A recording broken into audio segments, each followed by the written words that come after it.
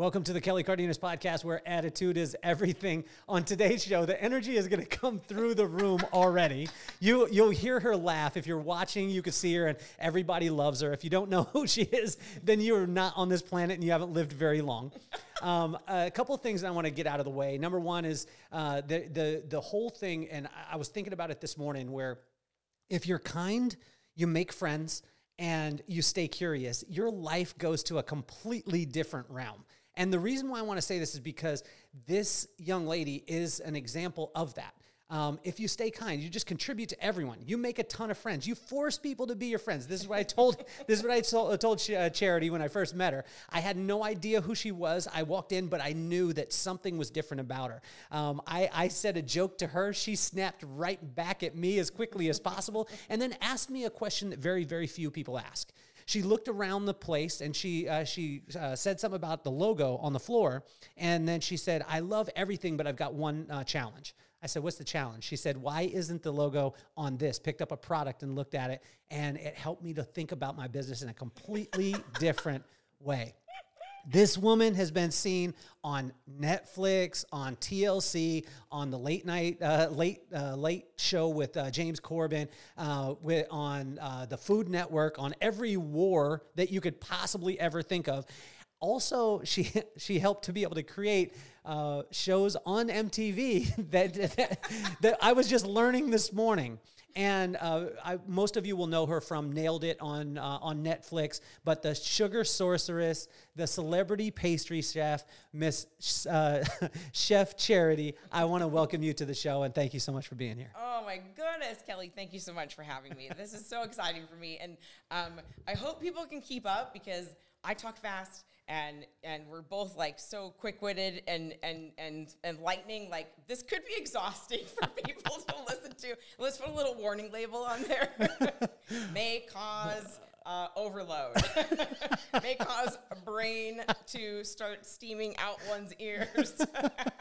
So I think one of the coolest things is how quickly you make fast friends. And you were telling me just before we were starting off and before we started recording, which I wish we would have recorded every single thing that you said this morning, because you drop bombs every time that you're talking. But you were talking about the fact of never burning bridges, right? And it goes right in line with that part of making friends. Like, why is this so important to you, and where did you learn it? So I had a mentor when I was working in the computer industry very early on in my professional-ish career. I guess we'll call it ish. I always say ish. And like when somebody calls me a celebrity pastry chef, I'm all ish. I don't. That celebrity term. Chef Charity, if everybody in the world knows you and my daughter thinks that I'm cool because I get a chance to interview you, then you're a celebrity chef. Like, Nailed It is one of the coolest shows. Like, watching that, the early seasons of it, watching that was so incredible because I laughed my butt off. And my daughter told me, she's like, "Dad, do you think you could go on?" I was like, "Well, I bake really bad, so possibly." Yeah, totally. Oh, they would love you on that show. That would have been so great if they hadn't been canceled now. But yeah, so that's another story. So here's another thing real quick. I have ADD super bad. So Good. My brain goes so lightning fast. I have a really hard time reining it in. So like when I'm teaching classes, I put somebody in charge right away. I'm like, you're on task of like getting me back to where I was supposed to be. Like, that is your job. If you're not comfortable with that job, just like on a plane, I'll move you to somebody else, but that's your job. And I have another person, like, your job is timing. Your job is that, I put everybody on a task that I possibly can. And like right there, everybody's enveloped in the class. Like, everybody's on it. And so the burning bridges thing, see, look, I circled myself back. See, you did. I try really hard. So I had a mentor. Her name is Pam Anderson. And Go Pam. Hi.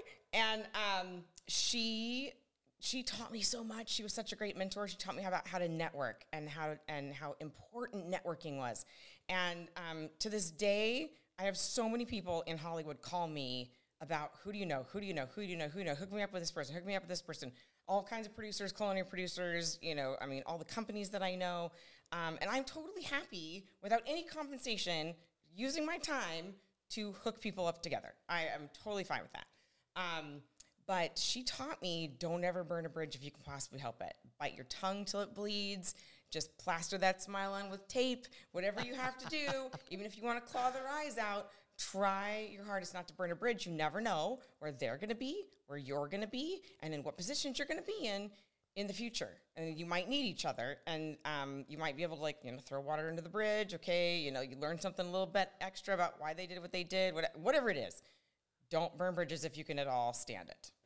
So, Charity, help me to understand this, because like most people out there that see you, they see you as this celebrity chef. They see you on every single network possible, the Food Network, TLC, Netflix, on the late night show like I was talking about before with James Corbin. I mean, everything. I think we found out that only shows you have, or only TV networks you haven't been on, is CNN and Fox News. And we were laughing about that earlier. But a lot of people think, oh, wow, okay, she just came out of the womb and she was this amazing chef. And she went into she wanted to focus on the pastry side of it. So she went that way and everything worked out amazing. But the twists and turns in your career, when we started talking, talk to us about Paris. Oh my. Okay. So Paris, when I went to Paris to go to culinary school, because I had this big, like, these dreams of going to Paris and going to culinary school. And I was at the Ritz Escoffier, which is the kitchens underneath the actual Ritz Hotel in the middle of Paris, and you're working with the actual chefs that work in the restaurants, and it was amazing. Thankfully, I'd taken plenty of years of French to understand what the heck was happening. By the way, when you start dreaming in another language, you're getting it. Like you're getting it. Anyway, living there for 3 months, this is pre-internet, right? This was like before you could research what it costs to live someplace. Hold on. There was a world before the internet? I know. My kids are like, huh? I know. Yeah, no. So you couldn't really research this and figure this out in advance. So, and what it cost to live there, and I was, living really cheap, but what it cost to live there, cost to go to school, cost to eat. Oh my gosh, Paris was expensive even back then. And it was adding up, and I'm like, this isn't going to fly for 2 years of school. I'm going to come out of here as if I had the debt load of a law degree, but yet I'm going to start off as a freaking dishwasher and making, back then, I think, oh my gosh, what was minimum wage? $2 an hour to $3? I mean, I don't know. It was ridiculous. I'm dating myself. But so there was no way that economically this made any sense at all. And so that was a hard thing for me to, like, swallow my dream, realize, okay, practicality, this is part of my problem too. Practicality in my brain usually takes over. And so then I'm like, not buying the Ferrari, buying the Honda Odyssey. Okay. So practicality took over, came back to the States. I looked into going to, like, the CIA, not the intelligence agency, the culinary, it's the Culinary Institute of America. You say CIA, they're like, what? I thought we were taking a turn. I know, although I have a story about that too, actually, because I wanted to be in the CIA when I was in 10th grade, 11th grade, and we had, the career people come and talk to you and stuff. And he goes, yeah, no, you're too recognizable. Your voice is too recognizable. That's not going to fly for you. So there was, like, another thing, like, boom, crashed my dreams. Okay. Well, anyway, so I just read all the novels now. That's how I live out that one. Anyway, so then I started working in some other industries. I always kept a foot in food. Like I said, I was in, like, the computer industry and stuff like that. I was a radio DJ. I was the promotions director for a couple stations in Salt Lake. And here's the craziness. I went from the worst, what's it called? Dang it, I can't think of it. There's a senior moment here. The worst time slot in radio, which is overnight on weekends. Ooh. Worst. Okay, I went from that, just restart. I went from that to the morning show. Just skipped over afternoon drive, skipped over midday, skipped over all of it, went straight to the morning show. I like to, I like to give things my all. I like to do the best I can do with what I am absolutely capable of, and whatever. So I went from that to, and I've done lots of works in, like, the trade show event space. What else? I mean, gosh, I've done so many stupid things. MTV. Yeah. So that's the promotions director thing is where I did a radio promotion, sending some listeners down to Lake Havasu for spring break with MTV. It was a church camp. Yeah. Yeah, even back then, not so much. But and this was, of course, back when, like, MTV mostly had music videos on. They didn't have like just all TV shows. But this was the start. This was the era, this early like mid 90s when that era started, when they were getting more into just TV shows instead of music videos. So anyway, so we did this whole radio promotion. I was working with MTV on it, blah, blah. And sent them an air check tape afterwards because they asked for it. And they called me a couple weeks later. They said, hey, we have this like TV show idea based on your radio promotion. Are you cool with that? I was like, yeah, sure, whatever. This is pre me knowing very much about television. I should have then said, I need a credit on that. Like I need like the creative consultant, creative producer, anything. Like just give me some sort of like credit on it. No, can you help the people that are listening to understand what a credit would actually mean and what that would have helped you with in your career? Because you know it now. Right. But a lot of kids out there that want to get into TV or they're maybe acting or whatever it is, they don't understand the credit side. So you have to have some kind of power. I hate to say we were use power, but you got to have something to contribute, and you got to know people on up the chain that you can ask for a credit. That doesn't mean they'll give it to you. Because we'll get into this when we talk about Nailed It. There is a whole chain of command through production, through the network that you have to go through to do everything. And everybody's got decision power, and somebody can just go hack that off right there, and you don't get it. So it's a political world in itself, and it's a little gnarly. But yeah, it is what it is, and it's a little bit difficult to wade. But I should have then asked for it, and I'm sure they would have given it to me. If you would have got it, what type of benefit is that for you to put a plaque on the wall, or is this? Can this help a young kid in that industry to be able to have some longevity and to be able to benefit them over time? It can, because you could, now that there's IMDb, which is the International Movie Database, they could. That's kind of where you can start building your resume, if you will. That is a digital resume people can look at. I learned the hard way that it's not actually super ultra official. It's owned by Amazon now. And I know people do look at it and use it, because I know plenty of really legit people in the industry that do keep their resume there up to date. So I have done that myself. There's an IMDb Pro version that you have to pay for to be able to manipulate and create your resume there, which is I recommend if you're in that. Definitely do that. Because then you can upload videos and photos and all of your contact information and whatnot, but not everybody can see that just on the regular IMDb app. So like my entertainment lawyer's information and my cell phone information and that kind of stuff is not on the regular IMDb app. You have to be a pro member to be able to see that kind of stuff. Now, don't. Oh shoot! I shouldn't have said that. Maybe because don't go buy pro. Now they're gonna find you. They're gonna find you at home, Chef Charity. So you throw out that idea. They say, "Can we use the idea?" You didn't ask for credit. No. I was like, "Oh, nah, sure, cool, whatever." Now, what they do with your idea? So they made Road Rules, the TV show Road Rules, and I saw it on MTV like 6 months later, and I called the gal. Her name was like Wendy, or I remember her name, but so I called her and I said, "Hey, is that what you do with my idea?" And she was a little bit nervous. She was like, "Yeah, what do you think?" I'm like, "Dude, it's sick. It's super cool. That's so rad."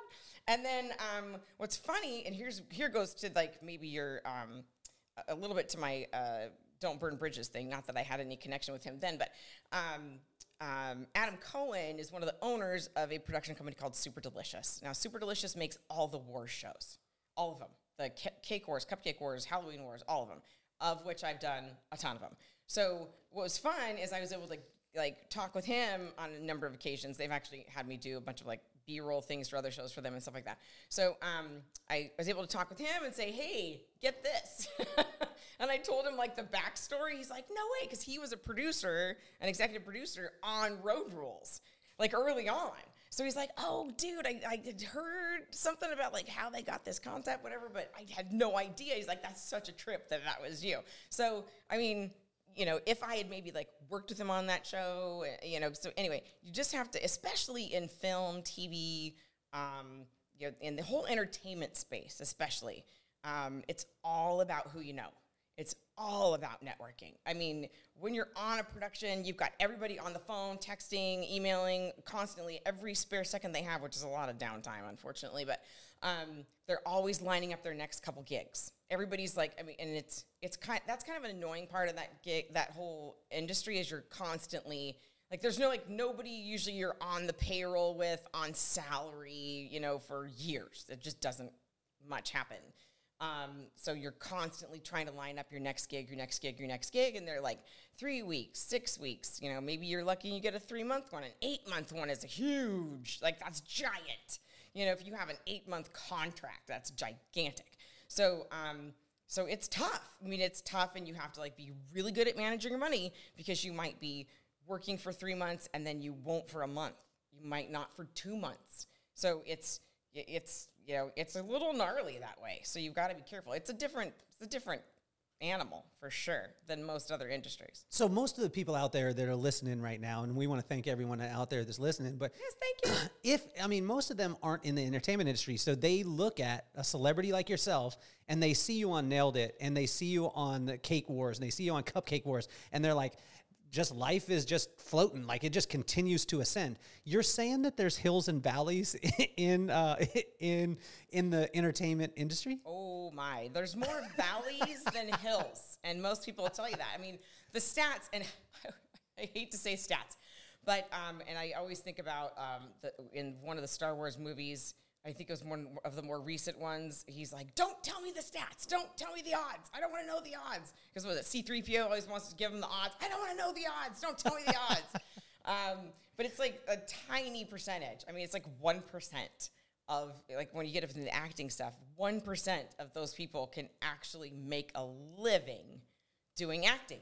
So, my entertainment stuff, started off probably around there, 5% of my year, maybe something like that. Well, Nailed It, they started pushing into the 1/3, 1/2 of my year. Now, I am a pastry chef. I'm a cake artist. I had really diversified within my industries. I did, trade shows. I do R&D for a lot of my my sponsors. I do promotional stuff for my sponsors. I actually make cake. I make desserts. I do recipe development for some restaurants. I do, print ad stuff. I do tutorial stuff. I do education junk. I taught classes a bunch. I consult on TV shows. The Is It Cake TV show, the new one that's all the rage now on Netflix. I consulted on that show during COVID, helping them develop that early on. I was super diversified, and I thought, okay, I'm good. Because if one of these things goes down, I got, a whole bunch of other things. Just in finances, right? You want to be really diversified in your portfolio. Well, in my industry, it's smart to be diversified too, until COVID hit. Talk about a valley. What is COVID? I don't know if I don't they even. all tanked. I was like, oh. So I went from Mach 10 with my hair on fire to, oh snap, I got everybody coming home from college. I got my niece even coming home from college to live with me. And everybody's home twiddling their thumbs. And I was like, everybody don your hiking shoes, get those water packs on. We're out of here. We are hiking. We did every one of the falls. We did all, around here in San Diego. We did every hiking trail. We have this big book. So we just did as many hiking trails as we could. I'm like, we're out of here. We're getting outside. So it was, but it was rough to go from, and it was rough for everyone in some way. I mean, even the people that were I know that worked at Costco that were working like dogs because Costco didn't ever close. They had it rough in a different way. Everybody had it rough in a different way. And the people that lost their loved ones to that, stupid illness, it breaks my heart for all sorts of people that lost their businesses and lost loved ones and everything. It was awful. But, to the whole theme of your podcast, look at me coming back around, staying positive, staying optimistic, trying to see. My grandmother always said, make lemonade out of lemons. And, that's I try to do that my whole life, right? And sometimes it's been really, really difficult. I mean, there's been times in my life because I've had kids with, terrible illnesses that I've been literally in a corner in the fetal position, bawling my eyes out. But, you have to do that get it out, okay, and then pull yourself back up at your bootstraps and keep moving forward. Because if you don't keep moving forward, if you're just even standing still, you might as well be moving backwards, because you have to keep moving forward. Otherwise, and maybe it's just me with the way my brain works, but I'll go nuts. I mean, I'll be in a straitjacket somewhere, let alone in the fetal position. So I have to keep like, okay, what can I do next? What can I, exercise, that's my mental health. Just keep going, because otherwise, you're just going to fall flat, and there's no fun in that. So talk to us and talk to the kids out there that don't learn traditionally. And this is happening, like there's so much more awareness now. Whereas you used to be like when I grew up, they would say, well, you're either smart or you're not, based off the fact that you could read this or you could see this. Now we're starting to realize that kids learn different. Oh, yeah. And when you were saying, I've got ADD, like I've never been diagnosed with anything, although I think I have everything. I just like it all, and I don't want them to take it away from me, right? But when you were saying ADD, I thought it was so amazing, because you were like, I learned this way, and I know that, so I'm just going to go out and get people who are good at timing, get people who are good at organization. I'm going to put them in place, and then I'm going to be able to be Chef Charity all the time. Right. Yeah. Can you talk to the kids out there that maybe don't learn normal, and what they can do and how they can, like, you've really fallen in love with who Chef Charity is, and that is so important. Well, I call them my hacks. So I see my shortfallings, my things I need to do better, and I see, how they might hurt me in life, and I try to figure out, okay, how do I fix that? I am kind of a fixer. I've had to be careful of that in relationships. But so I need to fix it, right? So like on the other side, there's a couple people I've decided I'm absolutely going to thank. And I don't care if they were crappy people or whatever. There's some things I'm going to thank them for, and I'm huge on gratitude anyway. But Steve Jobs is somebody, even though he was apparently a jackhole, I want to shake his hand and thank him for all the rad products that he's created that I use in my life. I use them all. Even have now, thanks to my sweet daughter, an Apple Watch, finally. Didn't think I really needed it, but it's pretty fantastic. So especially with a tool like that, and I do call it a tool because it is, I can put in so many reminders, so many chimes and calendar reminders, because I can get so laser tunnel focused on something, and then I'll forget to pick up a kid from school. I will forget to do all kinds of things because I am like focused on getting this and doing this, and so I appreciate those hacks, right? So those things, like you said, putting some people in place when I'm in the middle of a class. Otherwise, I will go and talk for 12 hours. And, they might all still want to stay there and hang out doing it, because I'm going to definitely be entertaining. But that doesn't mean I'm getting, like, all the material across that I need to get across. So I have, at this time, I'll have it all written out. At this time, I need to be at this point. At this time, I need to be at this point. At this time, I need to be through this, this amount of material, or I need to be doing this, or I need to be doing that. So I have to keep myself on track and make sure that I get the things done and accomplish the things I need to do. Those people that tell you about, like, goal setting, there is really something to setting goals more concrete, whether it's physically writing them on paper like us old schoolers, even though I'm a Gen Xer. I don't know, what are you, Gen X, Gen Z? I don't know. I don't know. I mean, I was born in 75, so I don't know what that makes me. On the edge of Gen X, I think. Am I? Yeah, I don't know if I have any of the traits. I'm 71. I used to always do this with horoscopes. People would ask me, like, what sign are you? And then I would tell them a random one, and they'd be like, I see it. And I'd be like, no, you don't. You don't see it. Because I am not that. But I think it's so hilarious. Funny. Yeah, no, I agree with you. I totally agree with you there. Okay. So with the tools we have available to us now, and all the chimes and stuff, I have tons of digital lists. So, like, for instance, my grocery list. Our grocery list is a shared note in the iPhone that everyone in my family can add to or take away from in real time. So when I go to the grocery store, if somebody hasn't gotten on that shared note and put on what they want, tough luck. Sorry, dude. Yeah, your lunches are not going to have that in it for this next week. Oh, well. So, there's accountability. right there. There's, that's up to them. If they want it, they know how to get it, and they know what to do that, right? So I like that, in all kinds of apps and things we can share with one another and learn from one another and help one another with the things that we might need help with, but you also have to ask. That's been tough for me, is to learn to ask. I had to learn that that's not weakness, that means actually strength, that you're maybe like little pinholes you need to fill, and I call them pinholes, not gaping holes. And you can ask for those people to help, because in return, I want to help people more than the pinhole they want to fill with me. Call it my name, whatever, it's charity, right? So that means unconditional love. I am definitely a giver. I want to help other people, and I'm looking out for how to do that all the time. And I've been berated about that often, that I'm not monetizing that more. Like I said, when culinary producers and all kinds of people call me and ask me, who do you know? I'm like, I don't know how to monetize my, like, quote unquote, like, contacts list. I almost said Rolodex, but in my contacts list, you boomers will be like, hey, I know what a Rolodex is. Those were just phasing out when I was getting professional. So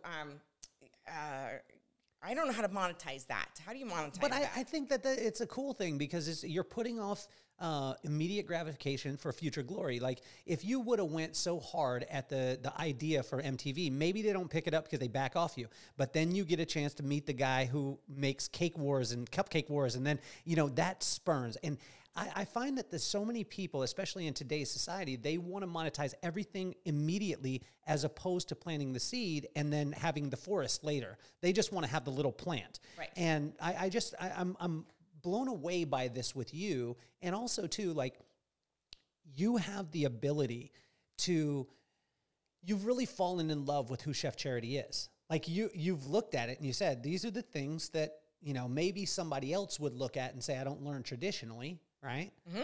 But there would be no Chef Charity if there wasn't those things. That's so true. Who who helped you to be okay with that? Who gave you permission to say, like, Chef Charity is completely cool, she doesn't need to be fixed? Probably my mom and my grandmother. So my path to culinary stuff, or through culinary, I can't really say to, because it was always kind of there. Because the Easy Bake Oven started right. it off. Yes. So, so very Reader's Digest version, which, there you go, boomer reference again. But it's a little book. For those of you, not a boomer. For those of you listening, it's not an audio book like Success Leaves Clues. It is a pamphlet. It is a pamphlet that generally was in your mom's bathroom, was a Reader's Digest. Am I correct on this? Right. It was like a thick pamphlet. It had just like little snippet stories kind of thing. Like, it's great bathroom reading. Like, you can get like a quick little story in. I love it. We need to bring it back. I know. It's Chef good. Charity, we need to bring back Reader's Digest, and we'll do a collaboration together. It'll, you'll be able to give, thoughts on the entertainment side of it. I don't know what I'll do in this project. Digest. I have no idea what I'll do in this project, but I'm going to have a ton of fun. Let's do it. And we will send out pamphlets, like regular paper, not digital. Actually mailed. No. Snail mail. And they will... we won't even have a website, because we want you to, you're going to have to sign up by mail. Like, what was it? Publishers Clearinghouse. Yes. Ed McMahon. Yes. So when that EMP hits someday, whatever, then you're going to have a whole stack of Kelly's Digests that you will be able to read for real. I think it could be a morning show. Like Ryan and Kelly, or is it Kelly and Ryan now? I don't even know. Imagine Kelly and Charity. Or Charity and Kelly. It would be Chef Charity and Kelly. Seriously, there would have to be a warning at the beginning of every show. Imagine that, though. Imagine if that, and then we got in Adventures, and we got a chance to be able to interview. Don't drink coffee during this show, because you will definitely overheat. Make sure you're drinking water. You'll have a tough time. So you were talking about your grandma and your mom. Okay, thanks. See, thank you. Good job. So I got my first Easy Bake. Oh, first of all, I was eating cubes of butter out of the fridge, my parents would find like the little fingerprints and then the in the sides and then the teeth marks in the end. You were eating a stick of butter? Eating sticks of butter. Julia Child and I, we're here. So she's my soul sister. So I was eating butter as a 1 and 2 year old. And then when I was, I think I was like 8, 9, somewhere in there, I got my first Easy Bake Oven. And that's all I wanted for Christmas. That's all I wanted. And I got it, and I was so excited. And I remember I blew through all the packets that come with it, the little like mixes that you mix up, you put in the little pan, you stick it in there, and it's a light bulb in there that cooks it. And I blew through those in easily the first couple hours. And then I started grabbing different things out of the cabinet, trying to make it in there. And I remember it was within days I had destroyed the thing. And so then I saved up all my money, and it took a long time, and it was really painful to I was sorting nuts and bolts at my dad's shop, all kinds of stuff, stupid stuff. So I saved money, bought another one. I wrecked that one within a couple weeks. I tried to stretch it out a little further, but I still wrecked it. So then my mom and my grandma was like, okay, time to teach her on the big oven. So they started like teaching me everything. And of course I asked way too many questions. I'm sure that I was driving them nuts. I'm sure I was driving them crazy. They won't say that now because of what I do for a living. And now they're like, oh, it was cool. But I'm sure back then I always believed in you. They were like, shut up. Stop asking. And like, I'm sure there was a lot of things like that they didn't know because I wanted to know why. Now, kids today are really good, I think, at asking why. And if you pull the same thing that like my parents used to, like, I don't, whatever, shush, just because, yeah, right. I said just so. Because, and the I said so thing. Hair on my neck just stood up a little bit. That was a trigger. That was a trigger for Chef Charity. PTSD. Yes. So I swore as a kid and a teenager and a young adult, I was never going to say that to my children. Never. And to this day. Have you ever? No. Never? No. Not once? No, not a single time. And every one of my kids will vouch for that. You've never lost it? No. Well, no, that's not true. I have lost my cool. Well, I'm glad you've lost it. I have lost my marbles. But I've even broken a few things, but that's another story. But my kids are now like 23, 21, and 17, and they will tell you I've never said that to them. Never. Not once. We're going to fact check this. Yep, do it. And if any of you out there listening know Chef Charity's children, we want to know. Yep, ask them. Yeah. Because I said so. Never. We should do a show called Because I Said So.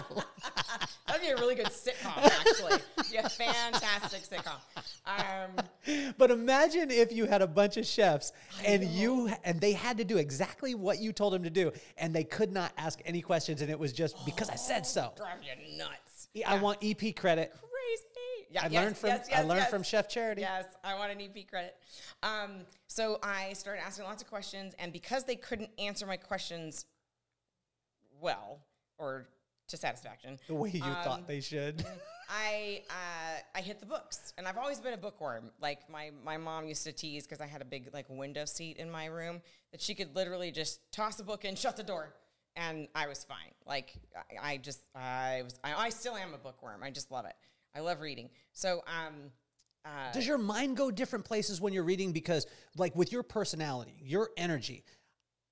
When you said I'm a bookworm, not to say I don't think that you read a ton or that you can't read, but I would think with your mind and your creative mind that your mind would be bouncing different areas. Does it with reading, or does it just calm it down and you're able to dive right into that story? I am able to dive right in, and when I'm reading like fiction, there's a movie going on in my head. Yes. And it's actually annoying that I have to push the freaking pause button sometimes because either my eyelids will not stay open anymore at night, or someone interrupts you. Right, someone interrupts, or I have to if I'm like picking up my book, which now they're all digital on my phone, picking up my book like when I'm in a waiting room doing something or whatever, and I just want to stay away from email and texting and stuff. I just want to like get back into my book, and then I have to hit the pause button because I got to get my teeth cleaned or whatever it is. I don't like that because it is a movie that's playing in my head, right? Do you make up the characters, or are they people who you've seen in your life? Some of it is It's probably a little bit of both. Do you put yourself in the movies? No. Never. Because you would be a good character in the movie. Thank you. You would be like, I mean, you have to be a starring role. That'd be fun. Actually, because I've done, that's another thing I'll tell you about I've done. But I'm sure it's another profession that you've had because you've had every one of them. A little weird, but you've been on the radio. Yeah. You created TV shows before you even knew what they were. Yeah. Now, I mean, now you're. I've even driven military vehicles. But let me get back to that. Okay, so when I'm reading like information stuff, like self-improvement, cookbooks, whatever. So it's like an encyclopedia in my head that's getting cataloged. Wow. And so I don't have necessarily a photographic memory, but I do have probably dang close to it. Because if I read something, stats, information, amounts, that kind of stuff. So like anything I've ever bought, I can tell you exactly what I paid for it. Wow. So like it just catalogs and it's like an encyclopedia. Which is why also I'm like, when there's so much in my brain, sometimes I have to make sure that I take some things out and stick them in something else. So like stick some things like in the notes my iPhone. or Right. I can't remember all that stuff necessarily because I have all this other junk in my head. So, and then I'm also like, I'm an idea person, so I got ideas just flying like crazy. And just like what I said with your product, I have a marketing brain. I just do. Like, I keep thinking, oh, wow, why don't we have that? Oh, wow, how come they haven't done that? Like, that would be so cool. And sometimes I have to be careful I'm not offensive. No. And I do that because they're like, what? I didn't do it good enough? I mean, well, like, you I come across, but it's try like, not to do that. how do you stay so genuine, too? Because in the life of entertainment, a lot of times when you talked about it earlier, as far as the networking side, right? So when you're networking, you can see that networking guy, the shaker and that guy. You see them from a mile away and you don't want to be around them. You hear them and there's always the hook. Yeah. There's no hook with Chef Charity. Like, what's so cool is seeing you, it's surreal to be able to have you on the show for me. And I want to tell you this, but it's so surreal, but it's so cool because what you see on camera and what you feel in person, you actually, I mean, it's the same. If not better in person, which never happens. You have a point. As far as the in-person thing goes. I don't know. I'm just me. And and this is another thing where I don't do well with the dating scene at all. So I wanted to ask about this because with the type of personality that you have. At it. You're terrible at dating? At it. Or terrible at it. Okay, but where are you looking for the dates? Are you doing it on an app? I've tried that very little because I just don't like that at all. Because I have found too much anonymity on the other end. Okay. And like for instance, like there was one guy I did go on one date with. He said he was like 5'11" and he was shorter than me. Like he was 5'6". I'm 5'7". I'm like, that's really, tough. dude? Come on. That's tough. Come on. Like, how do you not? How? How like, is it though? Why? How hard is it though? Because I mean, you're a international phenomenon. Like, if you don't know who Chef Charity is, again, you're not on the planet. You have not turned on Netflix. You haven't turned on, the Food Network. You haven't turned on TLC. How is it to date someone? Because, I mean, you're a very Googleable person, and a lot of times people will put on an act. Yes, and it's only going to get worse because of the projects I have in the works. So I kind of right now I kind of feel like I better find somebody fast because otherwise it's just going to get harder. Okay, are you going to look for a person who matches your energy, or are you going to be with the guy who's just really chill, really supportive? He's kind of in the background, whatever it is, or do you go into the celebrity type, and then we mix your names together and make one name? I don't know. That's going to be scary. So many of those people, because in LA they live in a bubble. Okay. And they don't get out of their bubble much. I think there was Katy Perry just moved to Kentucky, and I read a little tidbit about what she said about living in Kentucky, and she loves it because she's like, it's out of that LA bubble. Yeah. Well, living in San Diego, I love it here because I'm close. So I do get called on often to jump up, a couple LA. hours north. And because I can do cake, sugar, chocolate, pastry, all kinds of stuff, they like to call me because I can just do almost anything that they can throw at me and I can handle it. But so I'm kind of like this like jumble go-to. But being up there for a long, long time, you just kind of see, this is a bubble. And, does Chef Charity have a type? Do you have a type? Is there? I mean, are you dark long hair, or is it tall? Is it Jason Momoa? Stop. It sucks because my wife. I do love my Polynesians. I do. I think they are all just hot. There we go. They are fantastic. But so if you're out there and you're single and you're Polynesian and you're like a solid dude, if you can bench me, we're good. If you're a solid, that's going to be easy. You're tiny. But if you're a solid dude, I mean, you're such a catch, and so. Thank you. That's very kind of you to say. So this is my dating app for Chef Charity. That's the whole reason why we had her on the show. Right on. So I'm actually going to bring out 3 eligible bachelors. Oh my gosh, that reminds me. I was on MTV Singled Out. Of course you were. I'd forgotten. Of course you were. But what's funny is like they were a little bit not so sure they were going to put me on. They found me in a club in LA. Me and some of my friends, and so they put us on there, but they were a little nervous because I looked so much like Jenny McCarthy, and so they're like, I don't know. But the guy that I ended up, and I won, the guy I ended up winning with was such a tool. Oh my gosh, he was so into himself, and he was this big, like hulking, like football kind of player guy, but he didn't have much between the ears. Okay. So if you don't have much, so here's my couple, like, it's a short list. It's a short list, but Jason Momoa. Right. There. So you have to do that. But he's married, so there's, No, he's actually not married. I think that they're on the outs. Or whatever. What's her name? John Benet. No, what's her name? John Benet. Sorry. said John Benet Ramsey. I know, Come on. Sorry. No. What's her name? He's dating She was from Cosby Show. He's dating a little girl in a pageant. Gosh, I know. Sorry, I totally. Lisa Bonet. That is so far from John Benet. Well, it's Benet. I got the Benet. That's so far from. That is so far. Like if you take Lisa Bonet and John Benet Ramsey, these are the like. That's like heaven and hell. It's really bad. That's like so far apart. Oh my gosh. But I'm with you. I love you. Let's erase that part. Can we go back and erase that part? Because I am blonde, and I do have the tiny moments where the blonde hair actually like penetrates the skull. It's a short list of Jason Momoa. You got to look like Jason Momoa. By the way, this is natural blonde. Okay, too. Of course it's natural. Of course, we're all natural. No, this is natural. I'm Norwegian. I'm this tall too. I'm this tall. I'm exactly this tall. I don't wear platforms ever. Oh, well, those are fun.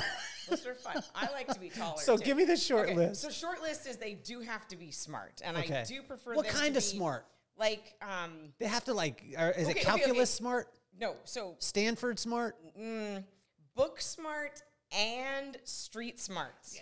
Those are different. You just described God. I know. So you have to be Jason Momoa and I mean it because and the Lord. Just book smart pisses me off. Yeah, that's true. It does. If all you can do is like talk medical crap, although I can talk, I can hold my own in the medical sphere because of my kids' medical stuff. But and I'm sure you've done a TV show about it too. Well, I probably should for crying out loud. How to help parents like survive medical crises. So I do really appreciate book smarts, but man, if they don't have street smarts, at least to a certain level, then if you could only take one, for them kind of drops. If you could only take one, which one would you take? I'd probably take the street smarts, but they better be a good conversationalist at least, and not faking it. Like they can't, like if they really don't know something, they better be a good interviewer. You know what I mean? So if you don't know junk, but you're at a dinner party or you're in a room at a function or whatever, you better be really good at asking questions, right? Because if you can't spew off information on a topic, then you better be a good interviewer. There we go. Right? Yeah. So there's a trade-off there. You don't have to be the smartest person in the room, but you better be good at asking questions. So you get the other people to talk, and then you learn. See? So Chef Charity, I have a question for you. Because This is just my experience. Whenever I've experienced someone with your type of energy, the positive side that you have, the type of attitude that you had, it generally comes from some sort or an abundance of traumas that have happened to be able to put you in that spot. This is just what I've seen. True. Or is it that you were born just this vibrant, amazing human being that you are? Or is it because of the traumas that you've had in your life? And if so, what have they been? I would say that it's probably a combination of both. Okay. I would my grade school friends, I'm sure, will tell you that I was like a live wire then. Got it. Certainly the older people that knew me as I was growing up and watching me run around church like a banshee, they would say the same thing. Although when I had my daughter and my daughter was doing the same thing, many of them said, yeah, this is more than payback. This is a little more than you were.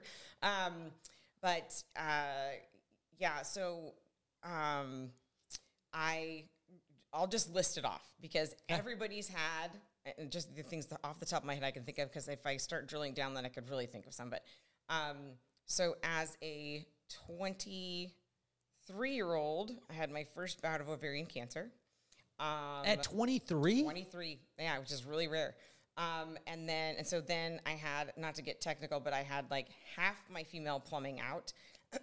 And then as a 27-year-old, 2 months before I got married, I had it again, and on the half that wasn't taken out. So they left me a third of one ovary to work with because I begged them, please just try to leave me something to work with if you can. Only one child at this time? No, I had none. You had none? No, I was not married. No marriage. No marriage, no kids, no nothing. Jason Momoa yet. Nothing. Mm-mm. No John Bonet. No. Or Lisa. I wasn't swinging either way. I was doing any of that. I was engaged. I was engaged. I was 2 months before I was getting married, and they cut me down to 1/3 of one ovary left. Wow. And so 1 month into being married, they said, hey, so if you're going to try to get pregnant, I suggest you start now, because they were anxious to get everything out if they could as soon as possible. So they're like, if you want kids, try to have them now. Let's just get one if you can. And they sent us to a fertility specialist after a couple months, and not, just because they knew, they wanted to help us get pregnant fast. Well, I was already pregnant when I went into the fertility specialist. I'm really sorry, everyone out there that struggles with the fertility thing. I have tons of friends that have done that have struggled for years and decades even, and I absolutely sympathize with those people. I've watched them struggle and the pain they've gone through, and that has not been one of my struggles. I feel like I can trip and get pregnant. But so I had my daughter a little over a year after we were first married, and then when she was 6 months old, they said, okay, if you're going to try again, hurry up and try again. I'm like, I have some semblance. I need to have some semblance of sanity. Like, I'm not going to have kids that close together. That's insane. So, but they kept, they had to keep track of me very closely. So, but anyway, so her brother came along. I think they're 22 months apart. So her brother came along, and then I just I started having like miscarriages constantly. And so for like 3 years, I just had tons and tons and tons and tons of miscarriages. And finally, I was like, psh, screw this. I got one of each flavor. I got a smaller car. I went from a Suburban, and gas was starting. This is sad, but gas was starting to hit $2 a gallon. Whoa. I know. Oh, my word. You people out there that are driving Suburbans, I'm sorry. Are you speaking of heaven? Oh, my gosh. So, because I did not want to spend $60 for a tank of gas for a 30-gallon Suburban, I got rid of that, and I got a Acura MDX. Loved that car. And so I had 2 car seats in the MDX, and a couple weeks after I got that car, and I had a hysterectomy scheduled. It was on the books. My mom was going to come out in a month. I was going to have the surgery. Everything was coming out. Sorry, everybody. If this creeps you out, grosses you out, whatever.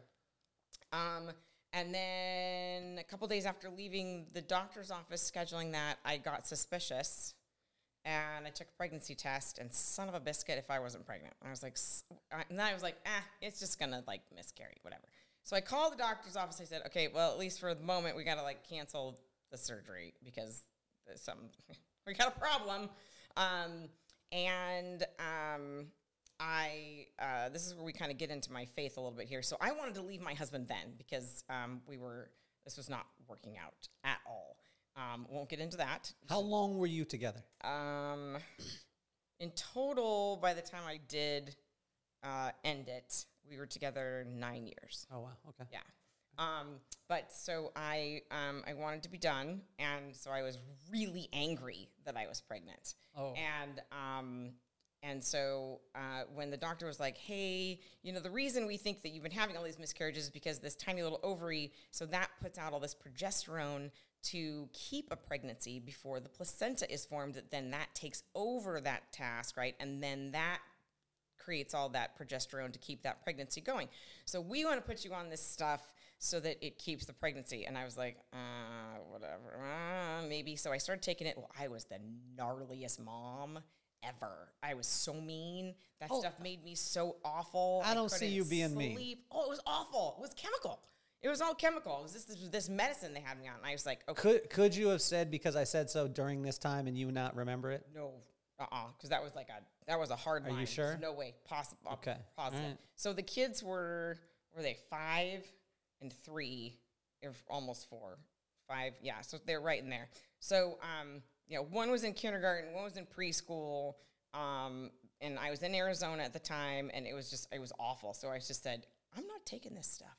I'm not doing it because I don't want this pregnancy, and so it's just gonna miscarry. It's gonna be fine. And so I did. I had a moment on my knees talking to God, and I said, "Okay, dude." This is how I talk to him. Hey, dude. You know what? This is on you. You want this kid here? Clearly, he's been trying to get here, or him or she, whatever. But they've been trying to get here, obviously, for quite some time. So if they actually want to get here, that's on you. Because I'm not doing it. I'm not. I will be the vessel, and of course, if it actually happens, I will be the best mom I can possibly be to it. Because, obviously, when you have kids, when a kid's born, you're just like, oh my gosh, you don't believe you can love something so much that you would die for it, right? So I don't know why I'm going so into this story, but anyway, so it stuck. I quit taking that medicine, but he stuck, and then that impatient little stink, when he still is as a 17-year-old, always has been, that impatient little snot, he tried to start showing up at 30 weeks. Oh. You little snot. And so then they put me on some stuff again, and it made me awful again, and we let him cook until 34 weeks, and then they let me get off that junk. And then, of course, he shows up a couple days later. But I was like mopping my floor, which I had like 1,000 square feet of tile in that house. And so I was desperately trying to get that floor mopped before, and I was having contractions. I was ready to die. And from start to finish, that labor was 3 hours. So I did not have time to finish that floor. But anyway, so he has been my comic relief. He is the wittiest little stink. He's not little anymore. Both my boys play water polo. They're both good-sized boys. So I've had ovarian cancer. I've had a gnarly divorce. Gnarly. And it took us a year to get divorced. We were separated that whole year. So I've been a single mom for 16 years. I kind of went the Dr. Laura route. I tried to date a tiny bit here and there, but I never let my kids know I was doing it. Yeah. And Dr. Laura says, raise your kids and then date. Like, then do it. So I'm like, I just kind of thought, I was kind of, here's the next thing. So 6 weeks after my divorce was finally over, which, in technical terms, but it's never really over when you're divorced from somebody and co-parenting trying. But anyway, he has definitely improved over the years. We'll say that. We'll give him a little bit of props. He's been way better over the years. But 6 weeks after my divorce was final, my daughter was diagnosed with chronic myelogenous leukemia as a 7-year-old, almost 8. And she was in such bad shape because that kind of leukemia is normally in 50, 60 plus year olds and not very, very, very, very rare in kids. And it's almost symptomless. Like you can't really tell it's happening on the inside because it's, this is how I explained it to Haley, is your bone marrow, something flips a switch and puts your bone marrow into turbo mode.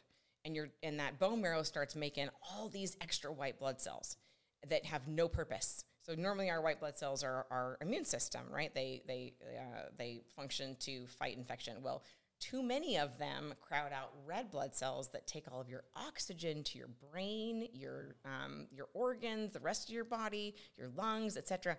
And if there's so many white blood cells that it crowds out all the red ones, then you could have a heart attack or stroke because there's too many white blood cells in your entire body. So here's how bad Haley was to start. And my mom's had 3 organ transplants. She was sick my whole life, so I kind of had to take care of my all my siblings. I'm the oldest of 6, so I had to like grow up fast also as a teenager, and pick up a lot of slack that was my mom left because she was sick all the time. So so your normal white blood count is between 4 and 12,000. You start getting up above 12,000, you get into the 20, 30, 40,000, you're like, ooh, infection. So Haley was 338,000. Oh my God. And so when we're standing there and they're hooking her up in ICU, I mean, I walked her into ICU. Like, who does that? Like, how do you not go into an ambulance to ICU? Like, I had to, we picked her up from school. She was in 2nd grade and walked her into ICU. And they had a bed waiting for her, and like her name was already outside of the room. They write it on the little whiteboard or stuff. And I come around, and I kind of had my act together after they called me and said, "Get her over here." And as soon as I come around the corner and I see her name outside written there, whoosh, just like, just like sobbing. And but the nurse was so sweet. Gosh, I love people. Everyone at Rady Children's is lovely. She just like turned me around and walked me right back out out of the wing and like let me get it out so that Haley didn't see. And I got my act together and then walked back in. So when they're telling me this, I'm like, they just kind of like offhanded said that number. And I said, whoa, wait, go back. What was that number? There's no way I heard that right. And right there they go, "Are you a nurse?" And I'm like, well, okay. So I had to quickly explain, my mom's done this. I know CBC, liver, kidney numbers, like all those things. And they go, "Oh," and then they start talking to me totally different. So like, I know some stuff, right? So we were in ICU for 3 weeks. Then we were in hematology oncology for 3 months. And she now just had her 15-year anniversary and of her diagnosis. And she is, it's been rough, not going to lie. It has been a rough road, lots of valleys and peaks in that one. Sometimes I thought we were going to lose her. But, I was on my knees begging God to let me keep her because she was going to, as a 7-year-old, stroke or have a heart attack any second, which is why she was in ICU. And so that was gnarly, and that's been gnarly for many, many years. I'm happy to say she now is a full-functioning, fantastic adult. She still has to be on her chemo every day, and she's been on it every day for that many years. It's wreaked some havoc on her poor little body and her brain, but she works with autistic kids and has 2 other jobs too. She's adulting. She's doing her thing. She's a great little human. And, just, of course, you just do anything and everything you can to, like, help your kids when you have kids. Well, then when her youngest brother, the one that was a surprise, we'll call him. We don't call him a mistake, of course. He's a surprise. But he he was diagnosed at 9 with spondyloarthritis and Crohn's disease. So that's arthritis in your hips and your tailbone. So his hip joints were really bad, and for 2 years they were telling me it was growing pains. And I finally was like, knowing with all the stuff I've done in the hospital with Haley, I finally one day said, okay, and this is charity in on tilt, we'll say, okay? Because, man, when I go to bat for my kids, you better watch the frick out, because I'm a bear and I will mow you down. I heard somebody say the most dangerous place on earth is between a mother and her children, and oh, God help you if you are between me and mine, because a bear doesn't even begin to scratch it. So I called up the doctor's office, and because Paxton got to where he couldn't even walk normal. And I was like, okay, this is how this is going to go. I'm getting an x-ray today for this kid. I can either come to you at the doctor's office first, or I can go straight down to Rady Children's in the radiology department, but I'm getting an x-ray with this kid today. So you call it. Which one's it going to be? And they said, oh, we want to see you first. Fine, I'm coming now. So went down there, got in. They saw it. Oh, yeah, I think he needs an x-ray. Yeah, he's getting an x-ray today. And so they x-rayed him, and they read the x-rays by the end of the day, and they said, yeah, we think he needs to go to orthopedics. I'm like, yeah, probably so. Yeah. Mm-hmm. So next day you know how long it takes to get into orthopedics normally? Oh my gosh. So even if you got something broken. And so they got him into orthopedics, which then right there I knew, okay, we're talking seriousness, because we got in so fast. They did more x-rays in orthopedics. They said, yeah, he needs an MRI stat. And I'm like, oh yes, there's the stat word.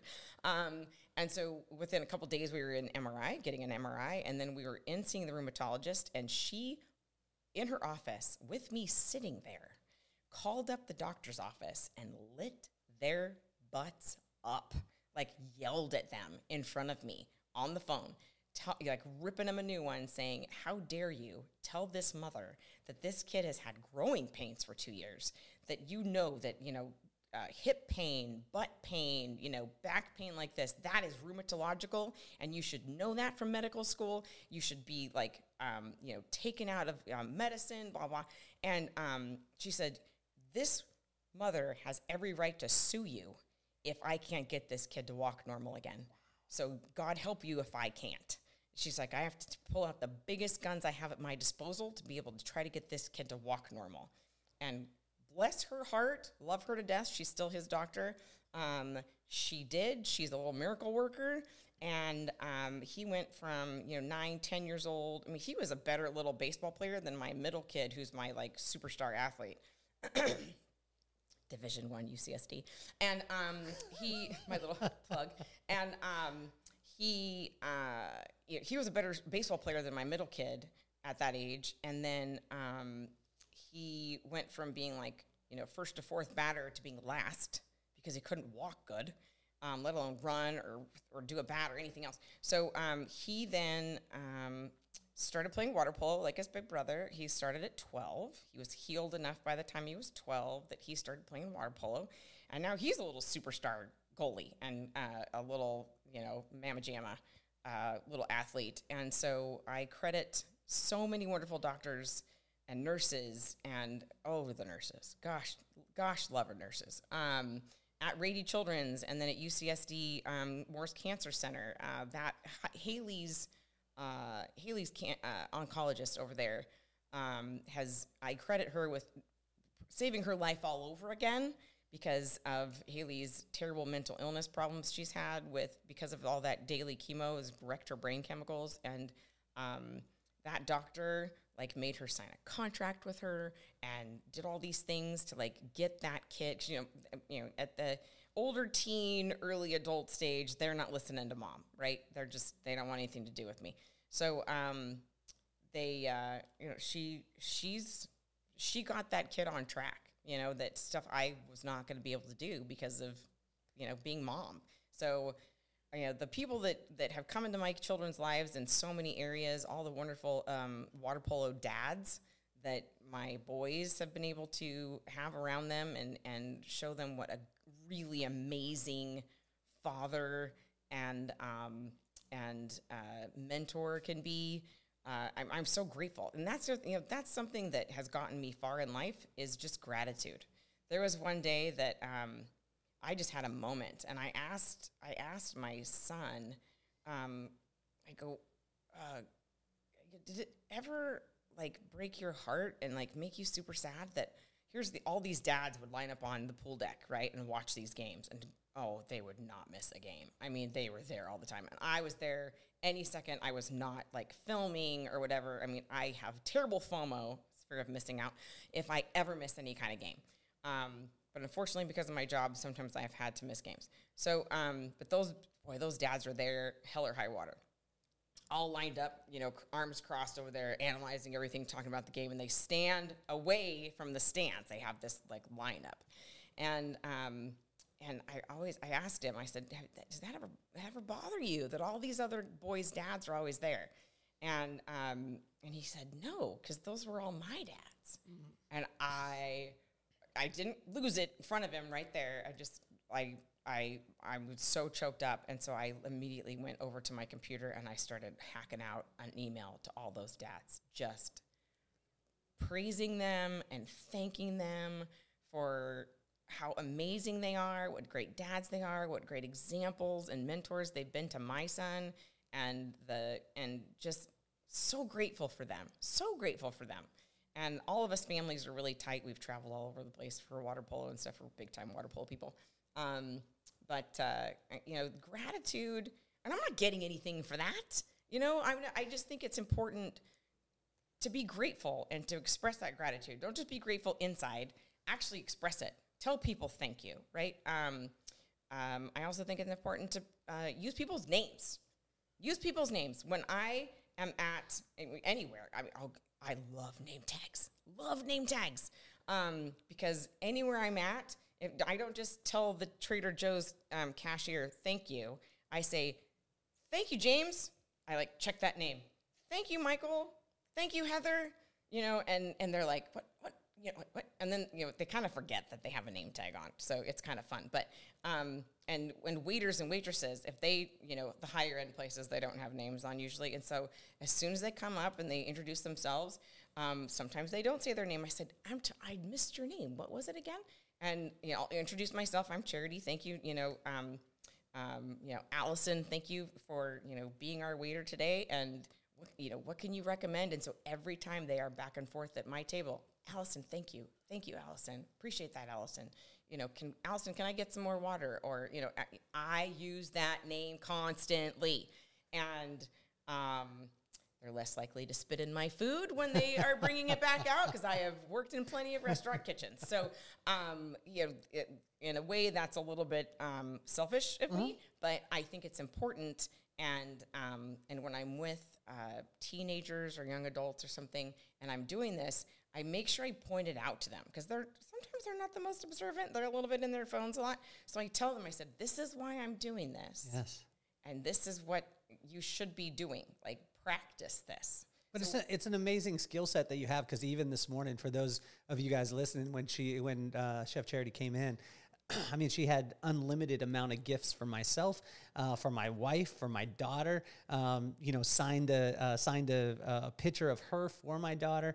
All these things, and so I want you to know, when you're listening to this and you're hearing it, the gratitude part, she's living out. The part that I want to jump to, Chef Charity, is that you were able to build this entertainment career, which most people never even scratch. You did it simultaneously while all those things were happening. You went through a divorce. You're a single mom. You're dealing with the medical challenges, things like that. Take us to Netflix, and when because people think that Chef Charity just one day blew up, like you were just walking down the street and then somebody grabbed you and was like, "Hey, we're going to put you on a TV show." I know that stuff doesn't happen. Mm-mm. It's a lot of little stuff, but take us to that Netflix part of it, and where people thought in their head, "Wow, Chef Charity just blew up." And to you, in your head, you're probably thinking, no, I've been doing this for a long time, and now you're just recognizing that it's actually happening. Right. So, okay, I'm going to try to do this as fast as possible, because you kind of have to hear the journey a little bit. Yeah. So my uncle rents military vehicles to the entertainment industry. Now, I have always been a car buff, problem. I keep my mouth shut about that when I'm dating. Guys, you should open it up about that. Guys don't like it when you know more about cars than they Okay, do. all right. So you just need to date the right dude. I know, but if I have more, that's one of the things. So this list is going to come out throughout this interview. I'm just telling you. So like, you better be taking notes. So, if I have more testosterone than they do, that's not a good thing. Yeah. Which means if I do better with power tools, which I'm fantastic at, if I know more about cars, if I know more about firearms, if I know about like all these guy things, right? If you can build a functioning lava lamp that is actually edible. Yes, this is true. And they can't, which actually you did. Yes, I did. So I've driven all these gigantic, 5-ton trucks, deuce and a halves, APCs, Humvees, all these things. So I've driven all these things in a lot of films and music videos. California Love, Tupac and Dr. Dre. Like, I've driven Tupac. No way. Yes. So between radio and the different things I've done, once in a while If you look, can we see you in the video?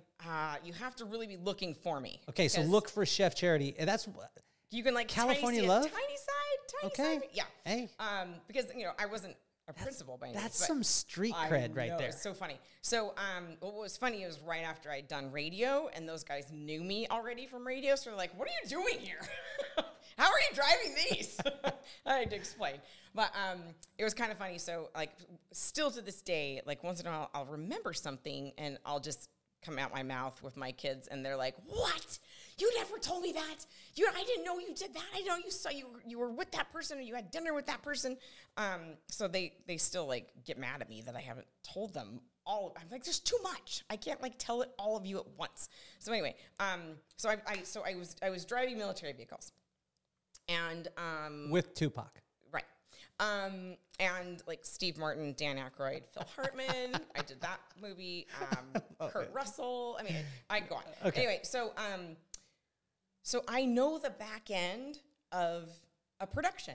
I know the audio guys, craft services, which is all the food people, and the cameras, the production. I knew all the back end of it already. A couple times they actually pulled me in to do other like little bit parts just because I was there.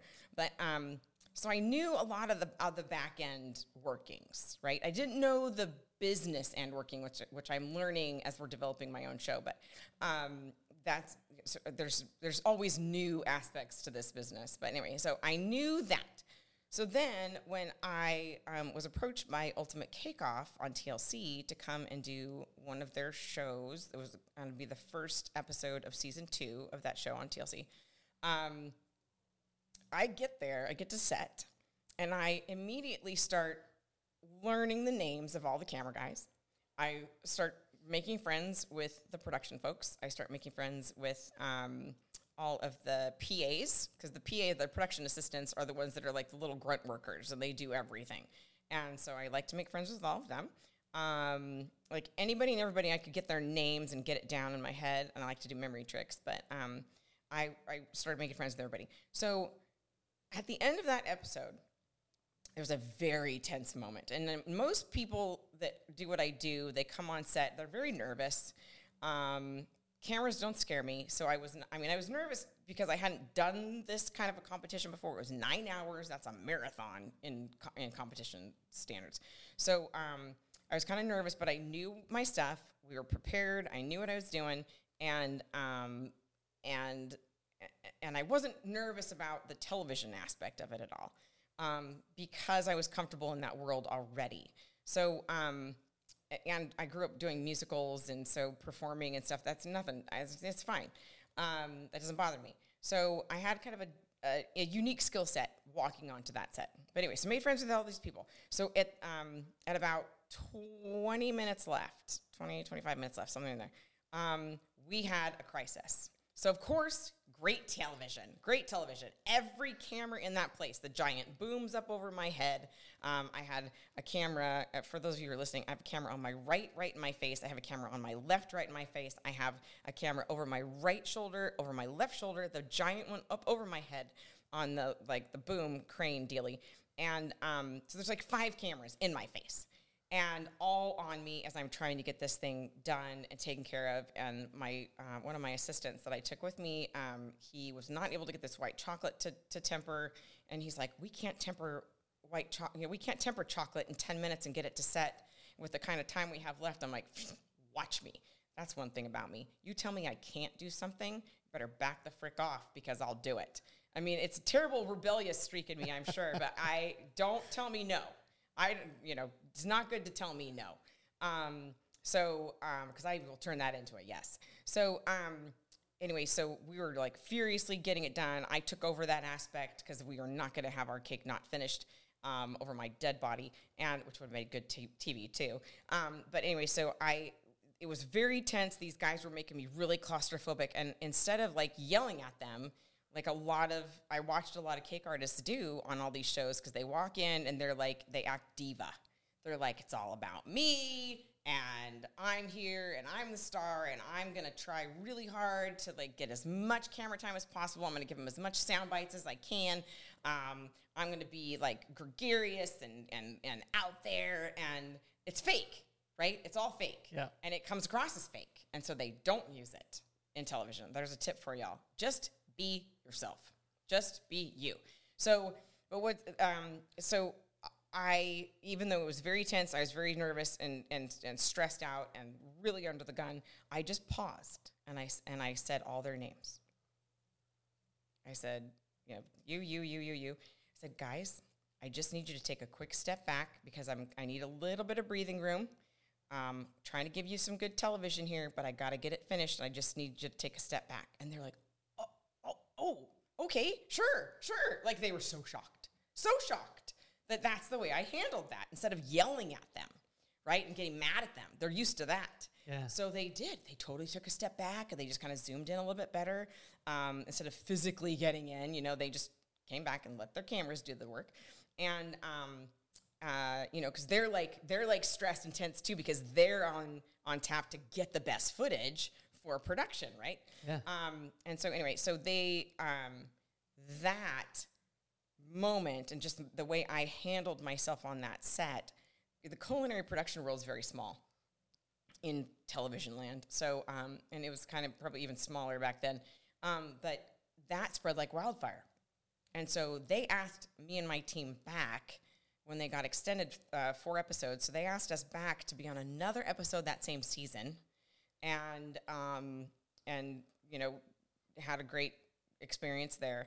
And ever since then, I just keep getting called. So and I've been on way too many TV shows in the competition space, but for every one I did do, I probably turned down 6, 7, 8, maybe, because I didn't either like the concept, or I just didn't feel like timing wise it wasn't going to work out, or whatever. So so from that, then I was on the Halloween Wars. They kept asking me back, because I could do sugar or cake.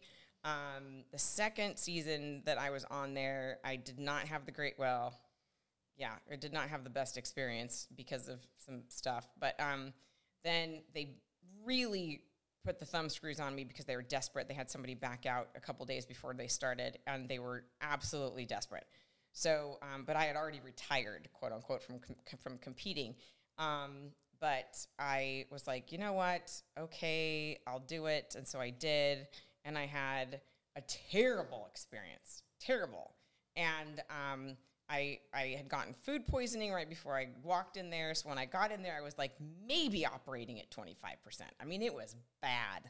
And then just a whole lot of things I won't get into went totally awful. I was really ticked off. But anyway, we're burning bridges. You don't want to burn bridges. So that was where I was really biting my tongue, so it was bleeding everywhere. Just kidding. But it was like I was really holding it together, to not burn bridges. But anyway, so what was funny is when I got, it was, 7 months, or 6 months later. No, it was about 4 months later.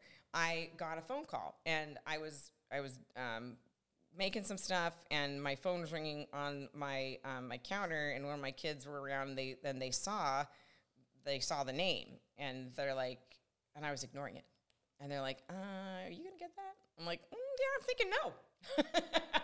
because it was one of these producers from that show. And I'm like, yeah, no, don't think so. They're like, Mom, you can just tell them no. Like, you might as well hear what they want. And I, because kids don't know that concept of letting the phone go, right? Because it's always like pick it up, get it, respond, right away. React. And I'm like, no, don't think I'm going to. And so finally, my son, it was like, Mom, just get it. I was like, oh, fine. So it was like literally the last ring I happened to catch it. Before I even said hello, this guy said, first of all, thank you for picking up. And second of all, this is for Netflix before you hang up on me. And I'm like, so I just said I'm listening. I mean, I've had tons of conversations with this guy, over many years of doing tons of show and that he was involved with. And so it was kind of funny that he was like doing this Netflix gig. It wasn't Food Network at all. And so I thought it was so funny that he was like, before you hang up on me, this is for Netflix. And I was like, I'm listening. So then he pitched me the concept of Nailed It. And he said, now, it's brand new. We're going to have a lot of learning curve. I know you can roll with the punches, but I need you also to be your own producer, which I know you can do, along with making all these things, but you can tell the camera what to get. Like, so it's going to be you and the camera in your set making all these things so that we have all the footage of them actually being made. And we're going to have to like test, make sure it's doable. You're going to have as much time as the contestants. And I'm like, oh my gosh, like this is going to be weeks and weeks of doing all kinds of things. And it's a competition again. And for me, like again and again and again and again and again, like under the gun. It's like, oh, this is going to be stressful. And it was terrible. But, wonderful people that I got to work with, though. I absolutely adored all the people, and it was like a family because it was 3 solid years of Nailed It, plus I did the first season of Nailed It Mexico, and then they started doing a bunch of other countries. But it was, I think when I counted, 49 episodes of that show. Wow. Yeah, and when he was talking to me about it, it was that whole concept that people were posting on Instagram at the time of like, hey, this is what I tried for, and this is what I got, and I totally bombed it, and I nailed it, like being funny, right? Nailed it. And they created this whole show off of a little like Instagram funny thing people were doing, and it was brilliant because it was totally different in the culinary space. People no one had done anything like it. During my tenure, we'd been up for 5 Emmys, I believe, which is epic, right? That's awesome. But originally, it was supposed to be that when they hit the panic button, I was supposed to come out because I had been the one that had made them. And Jacques is a brilliant pastry chef, awesome chocolatier, but our American cake is funky. It's goofy, it's weird, and a lot of things we were doing were very odd, not anything classic French pastry chocolate. And so he was a little bit fish out of water. He's like, how do you guys do this weird stuff? And what's this weird material you're using? Whatever. And but we learned like right off the bat, because when I filled out paperwork, when I first hit set doing that one, I filled out cast paperwork, as in face on camera. They were going to reveal me at the end. This is who did it. I mean, I have footage on my phone that one of the camera guys gave me of that reveal that they were going to do. Well, in editing and finishing it up, they didn't ever use it. The Netflix people decided we're not revealing who's done these. And I was like, so my cast paperwork, so this is where like, you can say I want a credit or I want to be on the credits. Well, that first, not that you almost get to see credits on Netflix, so they just like bump right to the next episode. So like you don't even see them. But, but when they, the first 6 episodes we put out, because we filmed 12 at a time or 14 at a time, but the first season we put out of 6, this was a gamble. The other thing, too, is that they were originally making this to be an adult show. So Nicole Byer is a comedian, our host, lovely person, but she is a very adult comic, like not G-rated, not even PG or PG-13 rated. In fact, R might be a stretch. Yeah. Frankly. And so she was doing all sorts of jokes. I mean, a lot of the things that they were asking me to make were to be more a certain style that was innuendo, I will say, to keep this G-rated. And then she, it was, I mean, honestly, I was at one point, I'm like, I'm not so sure I'm going to be able, I want to tell anybody I was even like involved in this. We'll see what happens. But as they had put out the promo for it, Netflix decided to make it family and make it G-rated pretty much. And as they put out the promo for it, it blew my mind. It blew the producer's mind because the promo for it, when I finally saw it, I believe it had gotten 6 million views. Whoa. And had over 38,000 comments, like within the first couple of days of it being released. Just the tease for it. Yeah. And I was like, oh my gosh, we have got something here. Well, we'll see. Like when people actually start watching the episodes, let's see if it actually holds. So they saw that, and so then they had only edited up the first 6 that they were going to put out. The other ones were just still in the can. They weren't going to put the money towards all that post-production if it was going to not be good, right? It was going to flop. Yeah. So you like cut your losses, right? So because they saw the ridiculous sensation it was already, they started scrambling to get those other 6 edited up. Well, I didn't even show up on the credits of the first 6, of the first season they put out. And I was like, wait, hold the phone. What's happening here? Like, this is where you you have to be careful trying to advocate for yourself. And this was me treading as lightly as I felt I could without being ugly pushy. But, if I don't stand up for me, nobody else is going to. Of course. Right? So, so I was communicating with some of the executive producers and stuff. I'm like, dudes, hello, no credit? What the heck? What's happening here? And I was supposed to be, and after I watched all the episodes, I'm like, there was no reveal. What's happening? Like, what are you talking, like, what's going on here? And then the next 6 came out, no reveal there either. And I'm like, okay, well, so the next year we did it, and did 12 more. We did the holiday season and the 3rd season, and then right after that we did Mexico, and they filmed another sort of reveal where Sylvia and Nicole come back to my set, and they kind of reveal me, and they put my name, pastry chef, and but it was like 4 seconds, maybe 5. I mean, it was nothing, right? And I had felt like I had pushed and pushed and pushed for it, and the owners of the production company were even like assuring me, hey, this is going to happen, blah blah. And so that was super disappointing. So like the 3rd year we were doing this, and in between we're doing all these crossover episodes. So because the Nailed It was such a sensation, they started having us do like episodes where other shows they were trying to promote, their actors or characters or principals would come and compete on Nailed It, and they would put it out either as like mini episodes or on Instagram or other things. And so I felt like we were constantly in production on something, right? And then all the testing and the creative we were doing, because I was involved in so much of that. And there's just a lot of back end work that goes into making these things. So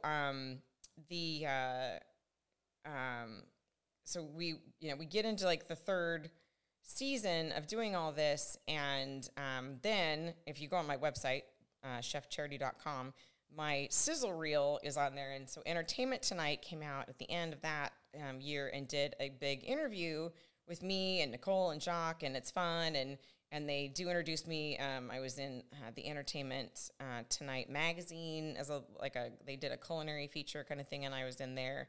So I got some promo finally out of 3 years of doing this show, where all you see is my hands, which I am no hand model, seriously.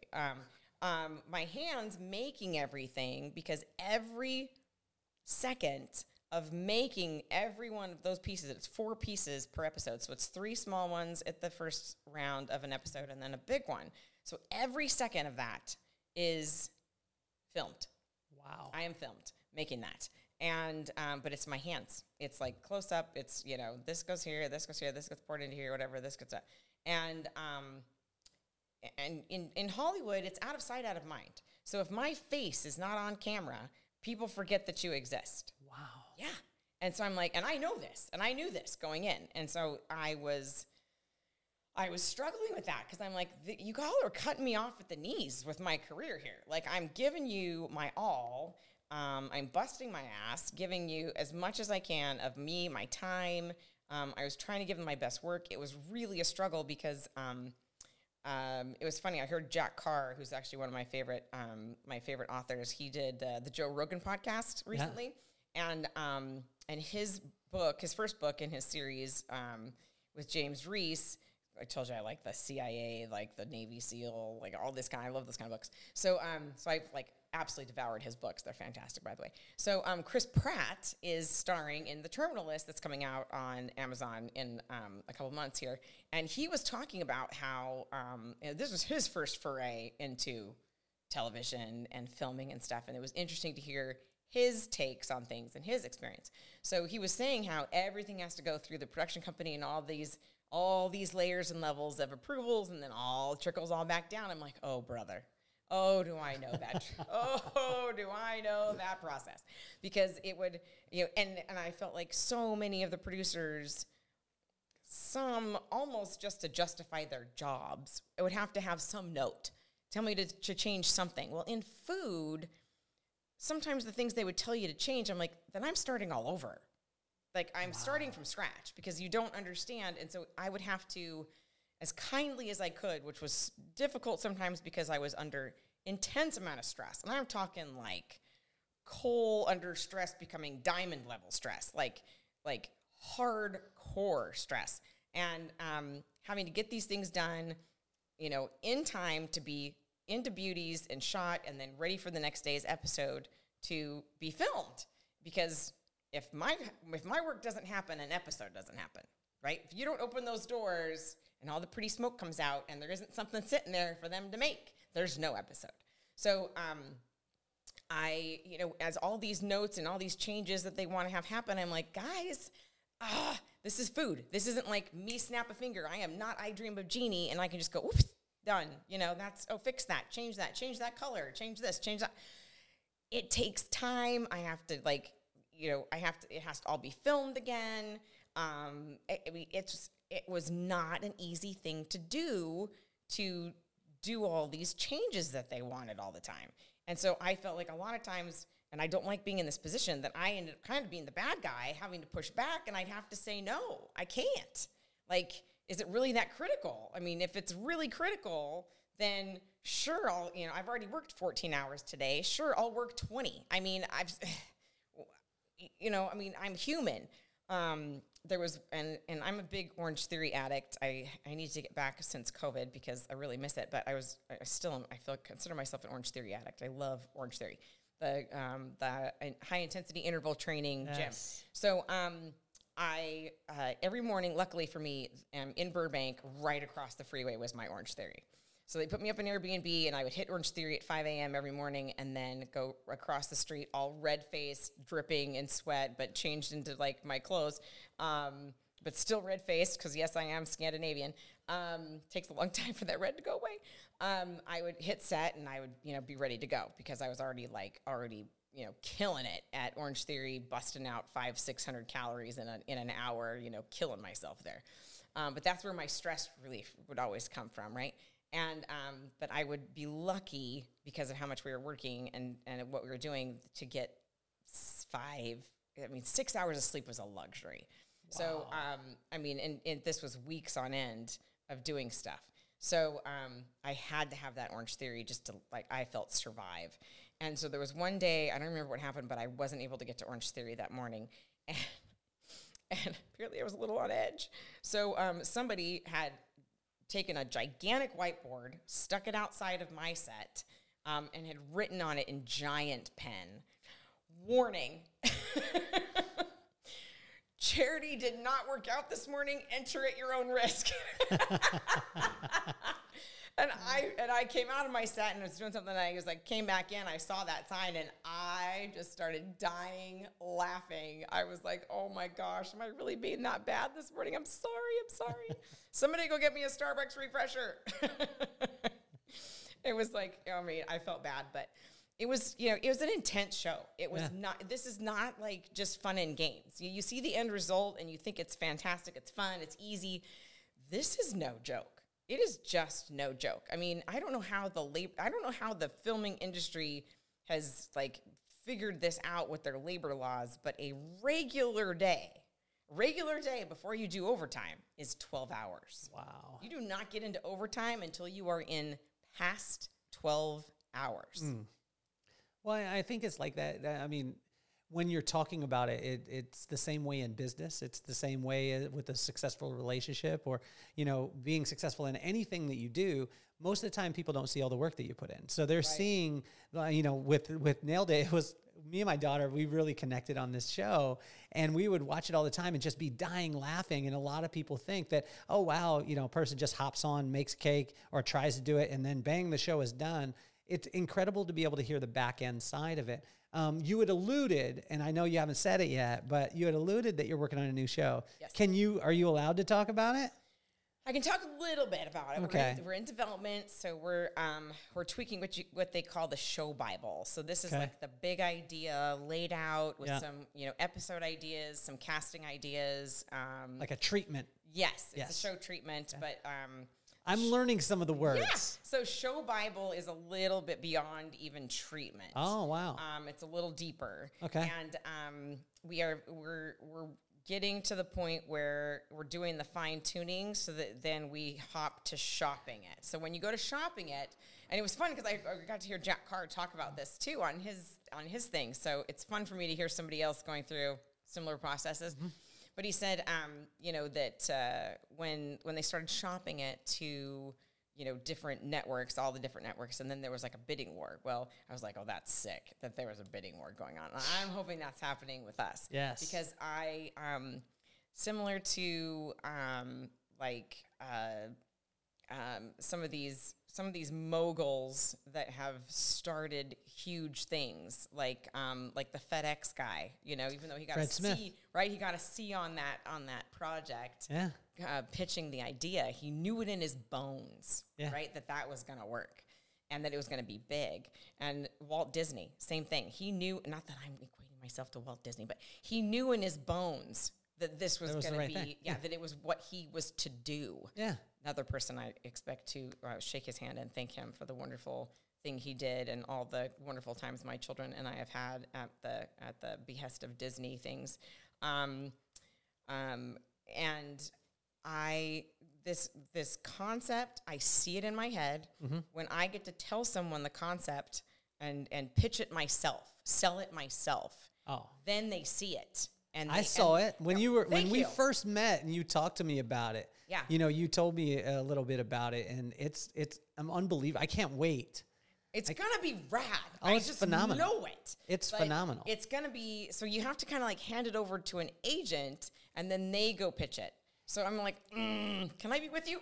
I know. You need to have a hologram pop up, because if they heard, like, I get a chance to hear that part of it, and don't worry, I recorded it and then I posted it. I'm just joking with you. But to be able to see it, or to hear you talk about it, and anything, the cool thing with you is, I in the short amount of time that we've spent together, you don't really talk about things that your heart isn't in, and I want to compliment you on that. And I also want our listeners to understand that. Again, this is not an act. This is not the energy that you see, the passion that you see from Chef Charity. This is exactly who she is. And her new show, which is going to be unbelievable, is that. And I think it's going to capture the true essence of you. So, well, I believe that, programming went so far in one ugly direction of being, just like gnarly reality TV stuff, like drama, grossness, catty awfulness, just not feel good, right?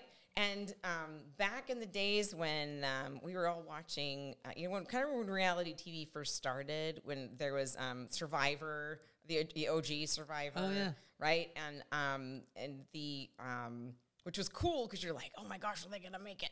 And that was like real for the most part, right? Yeah. And then you get into like Extreme Home Makeover, Yeah. right? And that was such a feel-good show. And when they would say, move that bus, you were already like choking up and in tears, right? So excited for these people and the joy that they had and stuff. So that level of emotional connection with the audience and the fun, plus I really am into the education piece. I really like people to learn things, but fun. So speaking of Walt Disney, he has a quote that he says, I'd rather entertain and hope people learn something than educate them and then hope they were entertained. Wow. So that is on my wall. Yeah. I live and breathe that. I have so many positive quote sayings like everywhere in my workspace and my living space and stuff like that. And then I have my vision boards. Yeah. I'm not into vision boards. I think they're the best. But that's kind of like your goal. That's like my version of goal writing is, and manifestation writing or that kind of stuff is like putting that out there to the universe, if you will. That's your positive junk, is my vision boards and stuff. And on my positive sayings, I have one on my wall that says, they say God doesn't give us anything we can't handle. And then it says, apparently he thinks I'm a badass. So like, yes, I am. Yes. Dang it. Yes, I am. But that emotional connection, that entertainment, that fun, the education, the high energy, and the show it's not all about me. I'm like that true host that like helps you move through this story space. Yeah. And introduce you to these wonderful people. And with this wonderful result at the end that is gonna make you, like, with joy, choke up and be excited and thrilled and so happy for these people. And it makes my heart jump out of my chest when I get to talk about it. I have a phone call about it tomorrow, but it's. I love it. I love it. I know in my gut.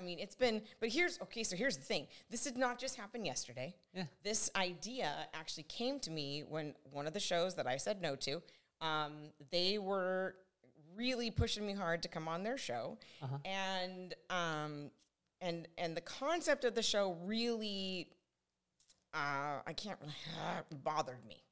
Uh-huh. And I was like, there's no purpose for it. Like, there's no...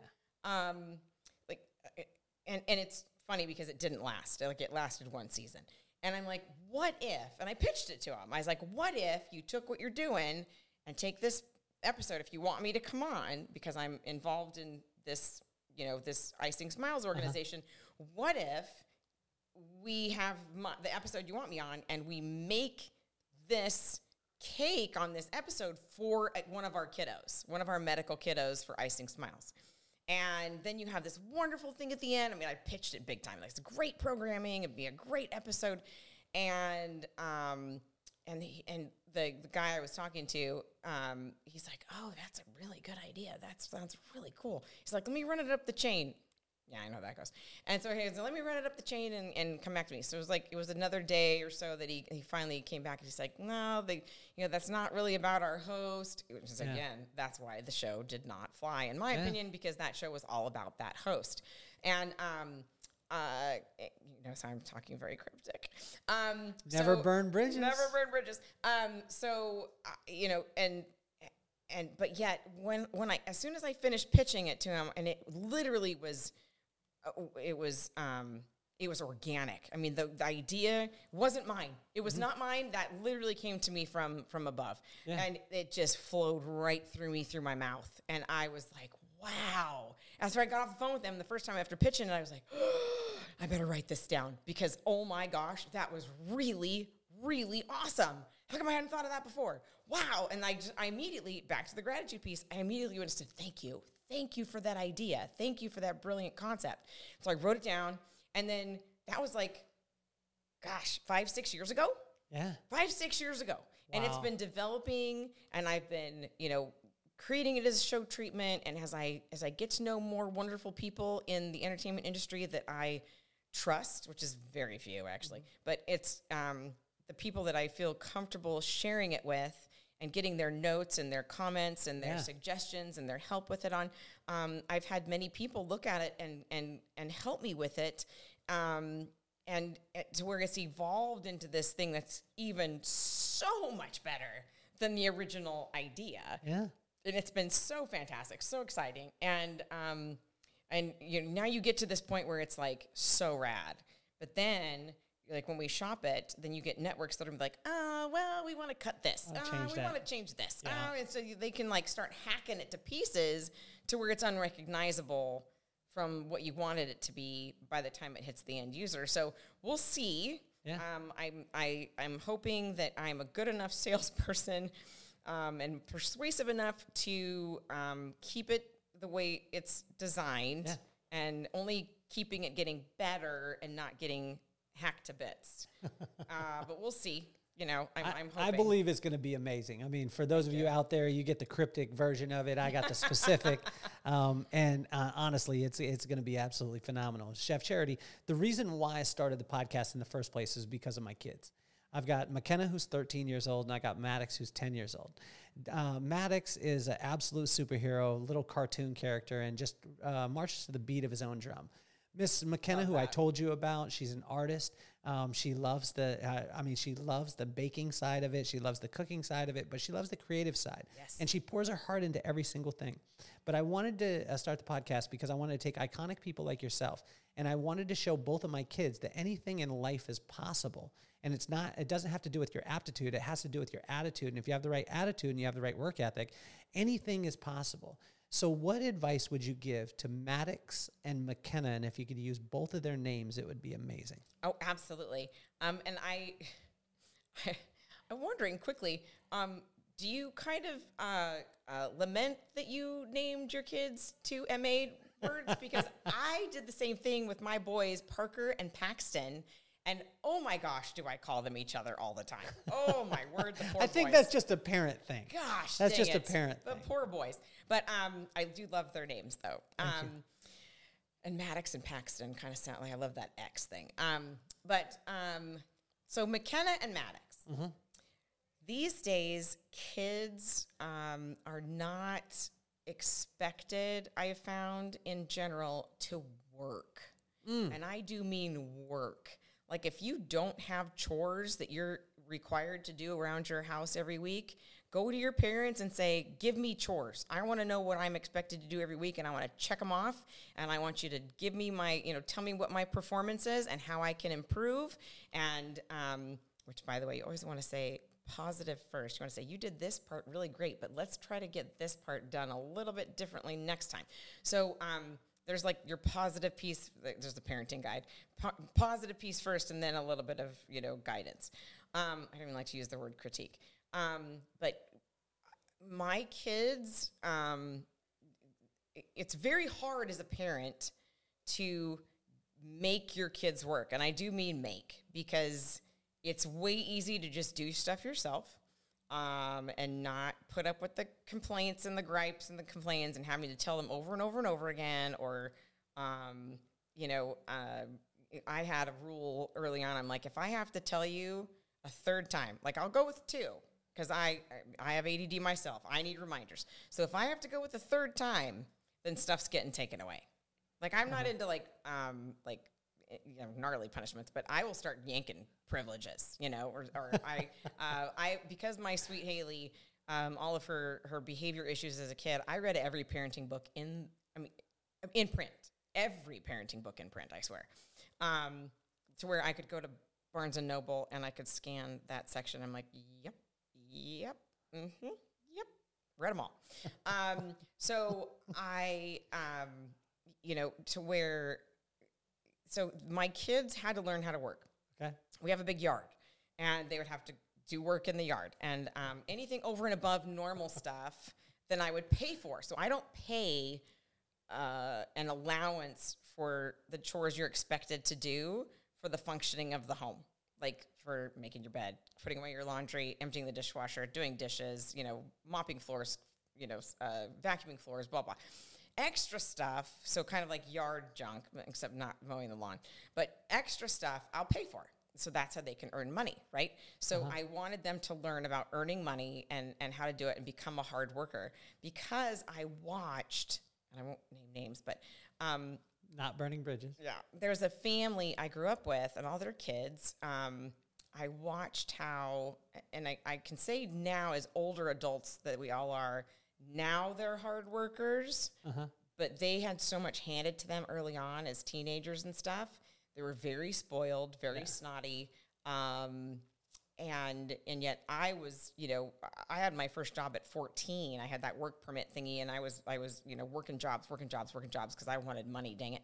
I wanted, I wanted my radio. I had to buy. I wanted my car. I wanted my bike. I wanted, and so I had to earn that money. I was one of 6 kids, so I was very into earning money, but I wanted my kids to learn how to work. And now that they're starting to be out there in the workforce, and you see how there's so many people, I mean, oh my gosh, all my sponsors totally gripe and complain about their labor problems because people don't show up for work the first day. Yeah. The first day. They just don't show. They've hired them, they've offered them the job, decent, good money, some of them. They don't show up. It's like, are you kidding me?